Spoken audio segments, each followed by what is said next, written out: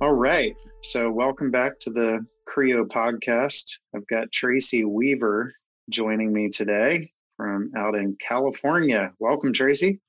Hey, Mike, good to be with you.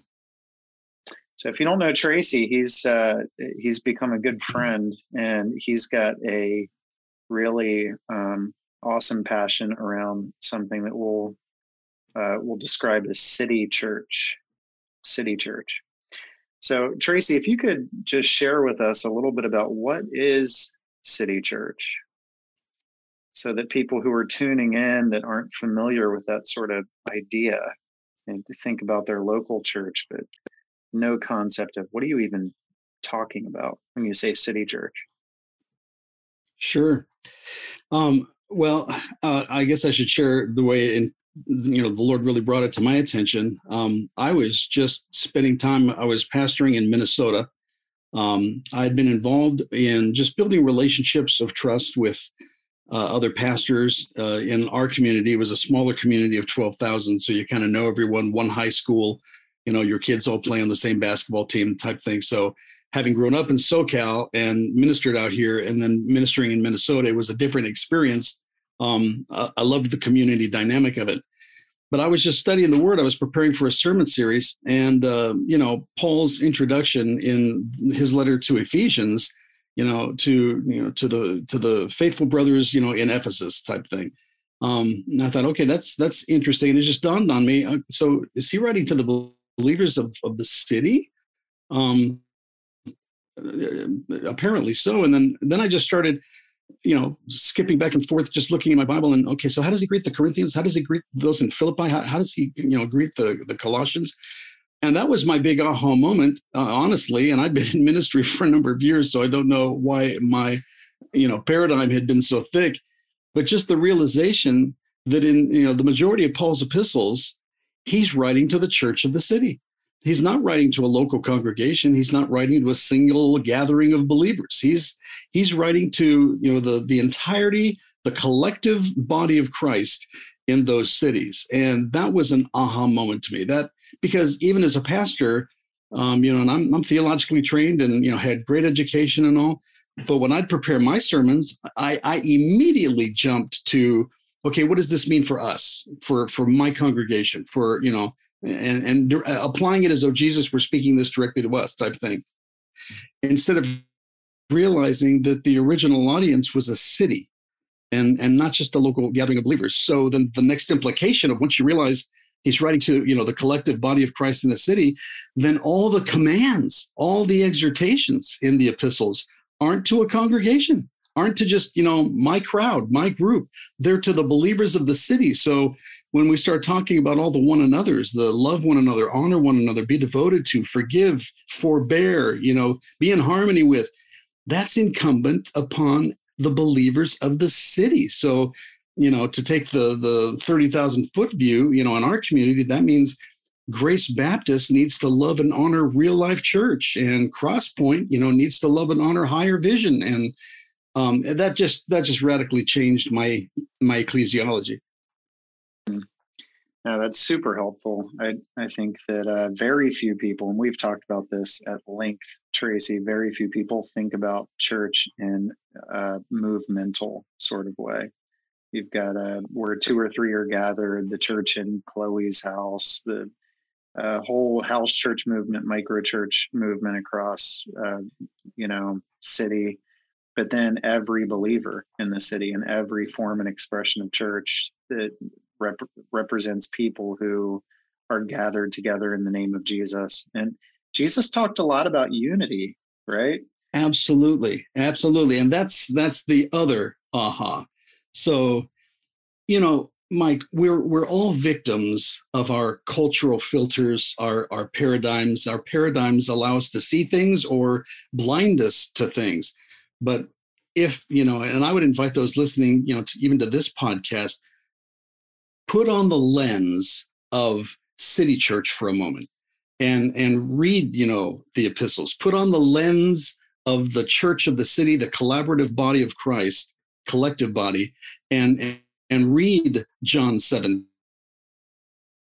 And so John 17 was another amazing, oh my goodness, when you read Jesus' prayer there in the latter part of John 17, and he is praying for the oneness, for the unity of his followers, and not only, the immediate disciples, but all those that would be believing on his name through them. So he's praying for us that we would be one. He just uses very explicit language in terms of what he's asking for, in terms of our connectedness and the intimacy, the cohesiveness of the body. And then he describes it in terms of the Trinity. He describes it in terms of, the Son's relationship being in the Father and they being in us. He paints this extraordinary picture of spiritual oneness and unity and harmony. And then, in case anyone's tempted to think, well, that's heaven, that's the latter days, that's, whatever. The purpose for this oneness is so that the world might know. And you look at that phrase that they might know, and you see how John uses that even in John 17 earlier. It's the coming to understand the gospel. It's a coming to understand that Jesus was the one who was sent by the Father, and believing in him. So John 17 is this amazing Great Commission passage that never gets listed in Great Commission passages. It is the unity of the body so the world might know. So you begin to realize the oneness and cohesiveness of the body of Christ. Let's talk about city settings, is meant to be a primary tool for the accomplishment of the Great Commission, drawing people to faith in Jesus. And that's amazing. Yeah. And, I think one of the things that sticks out to me there, Tracy, is how much we can learn from each other. Right. So at a very micro level, every one of our context is micro churches. Every one of our micro churches can learn from other micro churches. Right. Now, every expression of ecclesia in a city can learn from other expressions of ecclesia in the city. So you can have missional community churches, and then churches working with different urban poor context, and all these churches teaching each other how to better look like Jesus across the city. So we are learning from each other, but we're also able to challenge each other. And then the church in a city or in a certain country can learn from and be challenged by the church in China or the church in Iran, right? And so you've got this, it just keeps expanding. And if we posture ourselves as learners, but also as people that are bringing something of value to help each other look more like Jesus as a community. I think, wow, it's just so helpful to think in those terms, right? Helpful and healthy. You stop to thinking about it. It's such, the description that you just gave from the city to the macro is such a beautiful expression of the love and presence of Jesus working in society. It makes so much sense. And yet, Satan is so wily, so strategic in his approach. You have Pastor Bob tipping his hat of respect to Pastor Bill, but in competition with Pastor Bill, fearful of sheep stealing rather than kingdom, Christ's kingdom building together. And so the result is fearful, inhibited, insecure, isolated ministries in a city rather than loving, generous, investing relationships in the city. And you're so right, how we could benefit if you think if I'm thinking in my community, I'm in Santa Clarita, California, third largest city in LA County, a city of around 300,000 people, number of great churches. And if the churches in Santa Clarita Valley were exhibiting this devotion to Jesus, but also a devotion to one another and helping one another and resourcing one another, from mega church to house church networks, the witness that would make for the love and unity of the body of Christ, and the impact that would have for our homeless problem, for teens, and drug abuse. We have a prison, just outside of the city area, up the interstate a little bit, all the different tentacles of ministry that could be fueled and resourced. It's the way God designed it, but we're struggling with it. We're stumbling to make it happen. Yeah, that's really good. I'm reminded of Jesus saying, they'll know that you're my disciples by your love for one another." An unbelieving world seeing our genuine love and support of each other as we're making effort to expand the kingdom across a city, a region, nation. Um, I I just think that one of the major obstacles there is probably our own pride and our own lack of teachability. If we're all learners, right? If we humble ourselves, we've got a lot to learn from each other. And if we constantly come in with a little bit of a prophetic critique of ourselves and each other, not in a nitpicky, divisive sort of way, but how do we all look more like Jesus? What can we learn from each other? And in what ways are we not being faithful? How are we reaching lost people or making disciples? What if the church just was able to open up its library and be more open source and learn from each other all across the movement and network, and say, all of these other people have great tools and words that are incredibly valuable that could help us be better as a movement. Absolutely. Yeah, absolutely, Mike. And I appreciate what you're saying in terms of just personal humility, just taking a step back and saying, okay, Jesus, I don't have the corner on, theological understanding on any specific area. And just to be clear, we're talking about Jesus loving, Bible, honoring expressions of the body of Christ. We're not talking about universalism or, including people that, don't have the Holy Spirit residing within them as a result of faith in Jesus. We're talking about the body of Christ. We're talking about believers. But even within that, obviously, we have dear people that have such strong convictions regarding particular doctrinal distinctives. And I'm thinking of my own community right now. It's hard to get some people to the table together.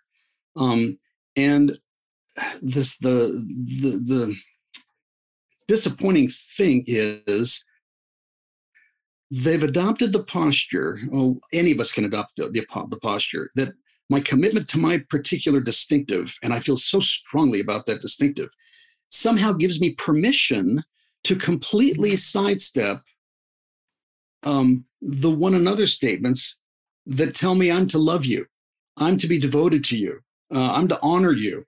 1 John, I'm to be willing to die for you. But no, we say, because you have a different take on the Holy Spirit, or you have a different take on this or that, I'm gonna, God bless you, but I'm not gonna have anything to do with you, type thing. So we've got to get past that, those artificial barriers of thinking that we're somehow championing God's view of a particular position, and just being so much more embracing and gracious and generous toward one another. I think the family metaphor is really helpful. You think about church as family and the family of God and our Father, we're brothers and sisters.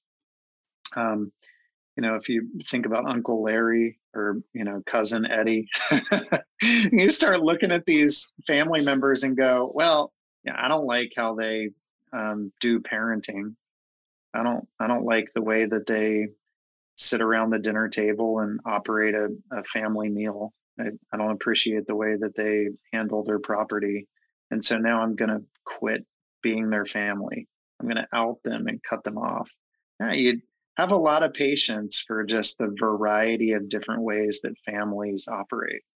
Or at least you should, right? I mean, some people do cut each other off. Yeah. But I think the family metaphor is helpful because you look across, and at a family reunion, boy, you've got a lot of different types of ways that people operate. Absolutely. And, you think of, I think of Philippians chapter 2, that, we would all hold up and we would all preach with passion, but it's calling us to put on the mind of Christ, have this attitude, within yourselves that was in Christ Jesus. And then we're exhorted to consider others as more important than ourselves, and the interest of others as more important than ours.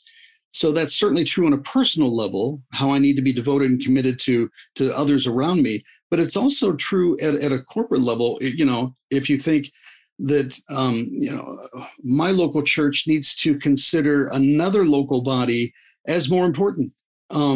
We need to be not only concerned with our interests, but also the interest of other church families. So embracing the idea that we benefit, we're healthier when we're concerned about the vitality, the spiritual thriving of the body of Christ beyond us.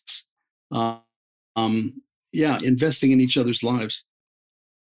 Yeah. So Tracy, a big passion of CREO is mission, and to see I hadn't picked that up, Mike. see healthy multiplication happen out of the harvest across the region. So when I bring up the word mission and we think City Church, right?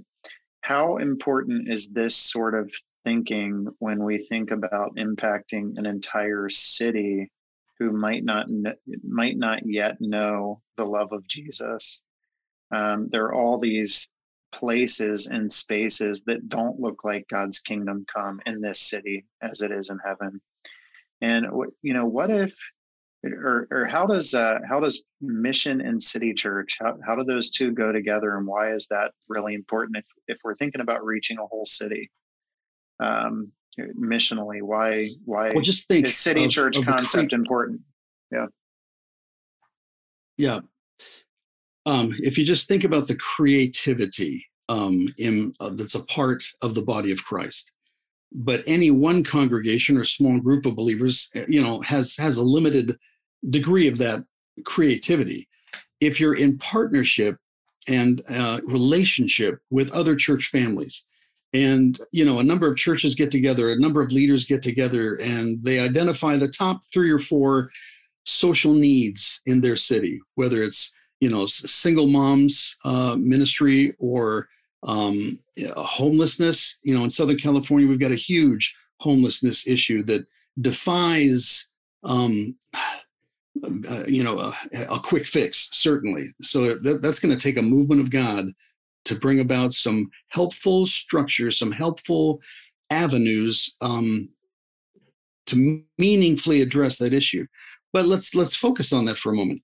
If the body of Christ in a community were to meaningfully come together in a profound, strong way, the ideas, the resources, the opportunities to house and to care for homeless folks in neighborhoods and in regions of the city, that could be profoundly impacted. So the unity of the body, partnership, collaboration could accomplish so much more than any individual local church working by itself could accomplish. That synergy would be profound. Mm-hmm. Yeah, and if you think about, there's oftentimes language of, you got a church in a certain part of the city that really struggles for resources, yet the people that they're reaching and connecting with are very poor and really struggling to make ends meet. But if you're thinking City Church, right, you got a church in a wealthier part of the city that says, you've got people in need, we've got resources. Here you go. I mean, exactly. If we start thinking that way, then communities that have support communities that have not, and it creates this deeper bonding. But we've got the tools to get the job done if we work together, right? That's absolutely the case. One little illustration of that: when I was pastoring in Alexandria, Minnesota, Deer community, there was a church family that was of a distinct denomination that tended to isolate itself from other expressions of the church. The pastor was a Deer guy who would occasionally come to ministerials, but kind of kept his distance. But we began to build a bit of a friendship, an acquaintance. He and his family and some folks from the church did a missions trip in, I believe it was Ecuador. And he took his young adopted son, who was of Ecuadorian descent, had some challenges, the young boy did. And on that trip, this young boy contracted some kind of a virus. They rushed him to the hospital in Ecuador, and he passed away. It was tragic. We were rocked as a community back in Alexandria hearing the news of this because of the red tape and this, that, and the other. The team had to come home. Mom and dad had to come home. And the body of this little boy remained in Ecuador, and it was going to cost a fair, price to get his body there. This gentleman's church was a smaller church. They didn't have the resources. I shared the need with our church family, and I was shocked. We took an offering, and the offering that came through was profound. And I had the privilege of walking into that gentleman's office and sitting down and saying, "Hey, I just want to give you this. We want to help bring your son's body back home." And he was so moved. And then obviously he shared it with the congregation. They were so moved. That broke down barriers. He became much more active in the ministerial. Our relationship obviously, went to a different level. And that was just through an expression of care and love and provision. So those kinds of things happening, like you're saying, cross church and cross region in a city, meeting and addressing various needs. As an unbelieving community begins to hear and see and witness that also has a profound impact. So, beautiful thing. So Tracy, if you were to, and you've done some of this, but if I were to ask you, what would you hope to see come out of this conversation? What ultimately, if City Church becomes what you think is faithful to what you see in Scripture, if people really grab a hold of this, we need to be a church of the city. What do you envision? What would that look like if it happened? So I'm thinking of dear men and women listening to this podcast, and maybe by the Holy Spirit, they're having some aha moments, or at least they're going to be prompted to look at Paul's epistles and to just take that, the glasses of isolation off and put on the glasses of City Church for a moment and start reading passages like John 17, like, Philippians 1 and 2. And they're going to be impacted. That's my hope, that the Holy Spirit within each of us, whose heart beats for the unity of the body of Christ, is going to begin to rise up, and this is going to begin to spread. But as individuals are impacted and begin to embrace this idea, they're going to start sharing it with their leadership teams, and the grace of God is going to need to be poured out significantly on leadership teams, dear men and women who work 9 to 5, and they are also locked into local church mentality, our church, our missions program, our youth group, our men's ministry, rather than thinking citywide, so that God would grace the leaders within churches to also embrace and recognize this, and then begin to build relationships. Pastors calling up another pastor that he knows in town and inviting him out to coffee, and just sitting down and getting to know one another, humanizing one another rather than being in competition with one another, and beginning to talk about these kinds of principles and things. And then how might we partner? What could we do together? There would be either a project in our city that we could work on, or pulpit swap. Let's just expose each other to each other's church families, type thing. What I would love to see would be, as larger churches build relationship, and as smaller congregations as well start to interact and build relationship, there could become a network within a community where the microchurch networks and the house churches that are taking place within the city as well, there could be this wonderful collaboration. So you've got a microchurch network, of half a dozen homes or so, and they would love to meet as a large group once a month. And, there's several key churches in town that have the room space, and we could certainly host your once a month meeting and let you, be a church family in a larger setting, once a month. Those kinds of things. They need a place to have a wedding. We've got the facilities for it. Like you were alluding to earlier, what you need, we've got, so let's provide for one another. Let's minister to one another. So it's going to take the movement of the Holy Spirit and individuals embracing this and beginning to talk with one another. And by God's grace, we'll watch it grow. Yeah. So what do you see as sort of the big obstacles or roadblocks or reasons that this, if it doesn't happen, why does it not happen? Well, I don't want to become negative here. So let me just pause in my own spirit. I will say, when I talk to people, just believers in the community, and I share my heart for the unity of the body, the typical believer, the guy that, works at IBM but loves Jesus, his response is typically, yes, I've always wondered about that. I've thought that. Why are we not doing that? So the typical believer, it's like, absolutely. So that leaves us with those that have a vested interest in the way things are. And I've heard you say, Mike, it's hard to teach someone something new when their salary depends on that not being the case, type thing. So we have, and I was in that chair as well. I've been a senior pastor as well. And it's the senior pastors that are hesitant, reticent to take meaningful steps, because unless they view it as a command that needs to be obeyed, and that's kind of the bottom line. If as I share with a pastor, it just strikes them as one more thing that I'm putting on their already busy desk, they're never going to get around. Yeah, it sounds great, Trace. That'd be awesome. Stay at it. You keep, building that idea. I've got other things to do. Unless they realize and embrace it as a command from Jesus that they are now responsible to carry out, then it's going to be tough sledding. But again, I'm so hopeful because we have the Holy Spirit within us, and I believe the Holy Spirit's heart beats for the unity of the body. So it's just a matter of time. I'm hopeful that God's men and women are going to rise up and begin to pull this together.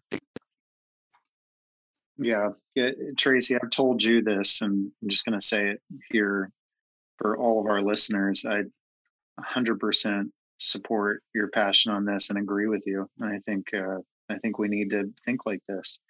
And I think a key next step is, like, what do we do? What would be some tangible first steps of, all right, I like this idea, I want to run with it. What do I do next? I heard a statement, a phrase a while back that was delayed obedience is disobedience. that really, my biggest issue is not that I say no to the good ideas that God gives me. It's that I say, yeah, no, that's great. I'll do that later. And so I think probably our biggest obstacle in my mind with people that are liking what we're saying and agreeing with it and saying, yeah, what you're saying is true, the Holy Spirit is firing me up right now, is that we sort of put it off and then it never happens. So if someone were to right now take a tangible step or two or three, what would you encourage them to do to start pursuing this? Think of a pastor you already know and have some level of relationship with, and invite them out to coffee.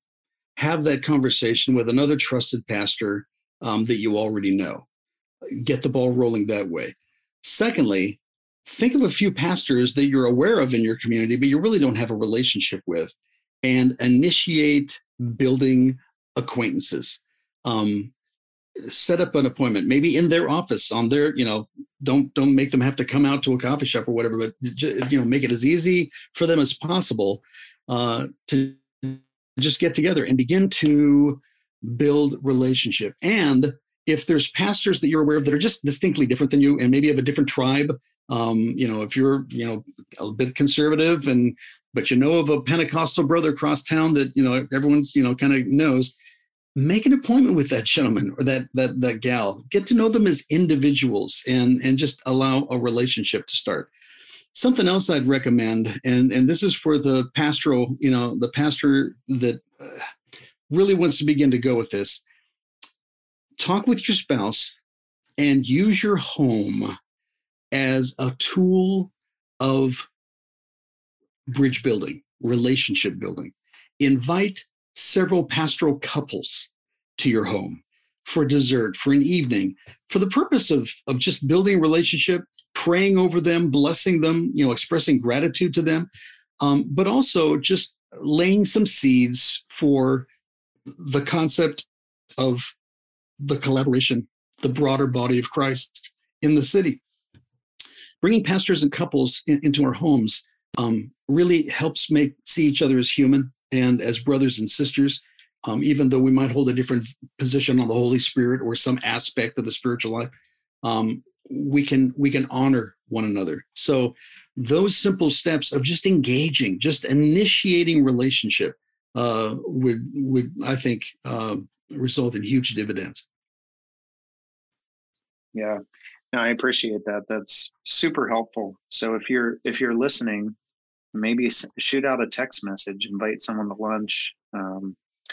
Maybe that results in a text thread with a group of people that are all leading or starting churches in your area. And maybe you could set up something weekly, monthly, continue to collaborate with a group of people, and then ask questions. What's your heart for this city? What are the needs that you see here? Start to pray. I love what Tracy said about opening up the home, have people over, have dessert. It's very, very helpful. Thank you, Tracy, for sharing. Thank you for all this input. Anything else we're missing here as we're talking City Church and you go, wait, I got something else I want to say. Mike, I think we're living in such an amazing era to be serving Jesus. We've just all walked through a global pandemic. In the United States, there's been some remarkable social upheaval, some political turmoil. There's some raw nerves, and I think we're in a to use a word, liminality. I think we're on the threshold of God doing something remarkable. It's already taking place in expressions of the church. We're talking about micro churches and networking and house churches, so much more. We're talking about fresh expressions of the body of Christ. There's a movement, recognized movement of the Holy Spirit in that way. I believe that there's also going to be accompanying that a movement of the spiritual life, people coming to understand and know who they are in Christ and what that means, what it means to be a spirit person, that we have the Holy Spirit, dwelling inside of us and all the implications of that, but also understanding and getting a fresh glimpse of what it means to be in relationship with a triune God, Father, Son, and Holy Spirit, perfect harmony, perfect relationship, complementing one another, honoring one another, loving one another. And in salvation, we're brought into the triune life of God. We are in Christ, and Christ is in the Father, and the Holy Spirit. We're brought into that remarkable unified life. And when you stop and think about that, the implications that speaks of, Michael, if you're in Christ and I'm in Christ, and we both share that profound reality, what implication does that mean in terms of the way I treat you and you treat me and how I honor you and view you? Is the body of Christ begins to realize who they are and grasp the reality that Scripture is laying out, it'll have profound implications for how we treat one another. So I think these movements that we're recognizing are only going to be amplified and continue to expand. Mm-hmm. Yeah. Thank you, Tracy. Hey, to hear all this and do nothing is to let it die. Right. So let's do something. Shoot out a text, make a phone call, send a Facebook message, whatever. Reach out to somebody that in your city that you'd like to just even have a meal with, and let that be a starting point. Tracy, thank you so much for your time, for sharing your heart. I think this is one of many future conversations that we're going to have around this. And I hope and pray that we see more and more city churches, people recognizing themselves as the church of the city, collectively teaming up together and watching God doing some really beautiful things across our country, across the world. Amen. Amen. Thanks, Mike. Thank you, Tracy. Oh, and by the way, share this with if you're really excited about the stuff Tracy and I just shared, especially what Tracy shared in his heart. Share this with some other pastors, leaders, church planters, missionaries in your city. Share this recording. Say, listen to this. Let's get together and talk about it. Might spark some really good dialogue. A few people. There you go. All right. Thanks for tuning Sounds in, good. and we'll catch you next time.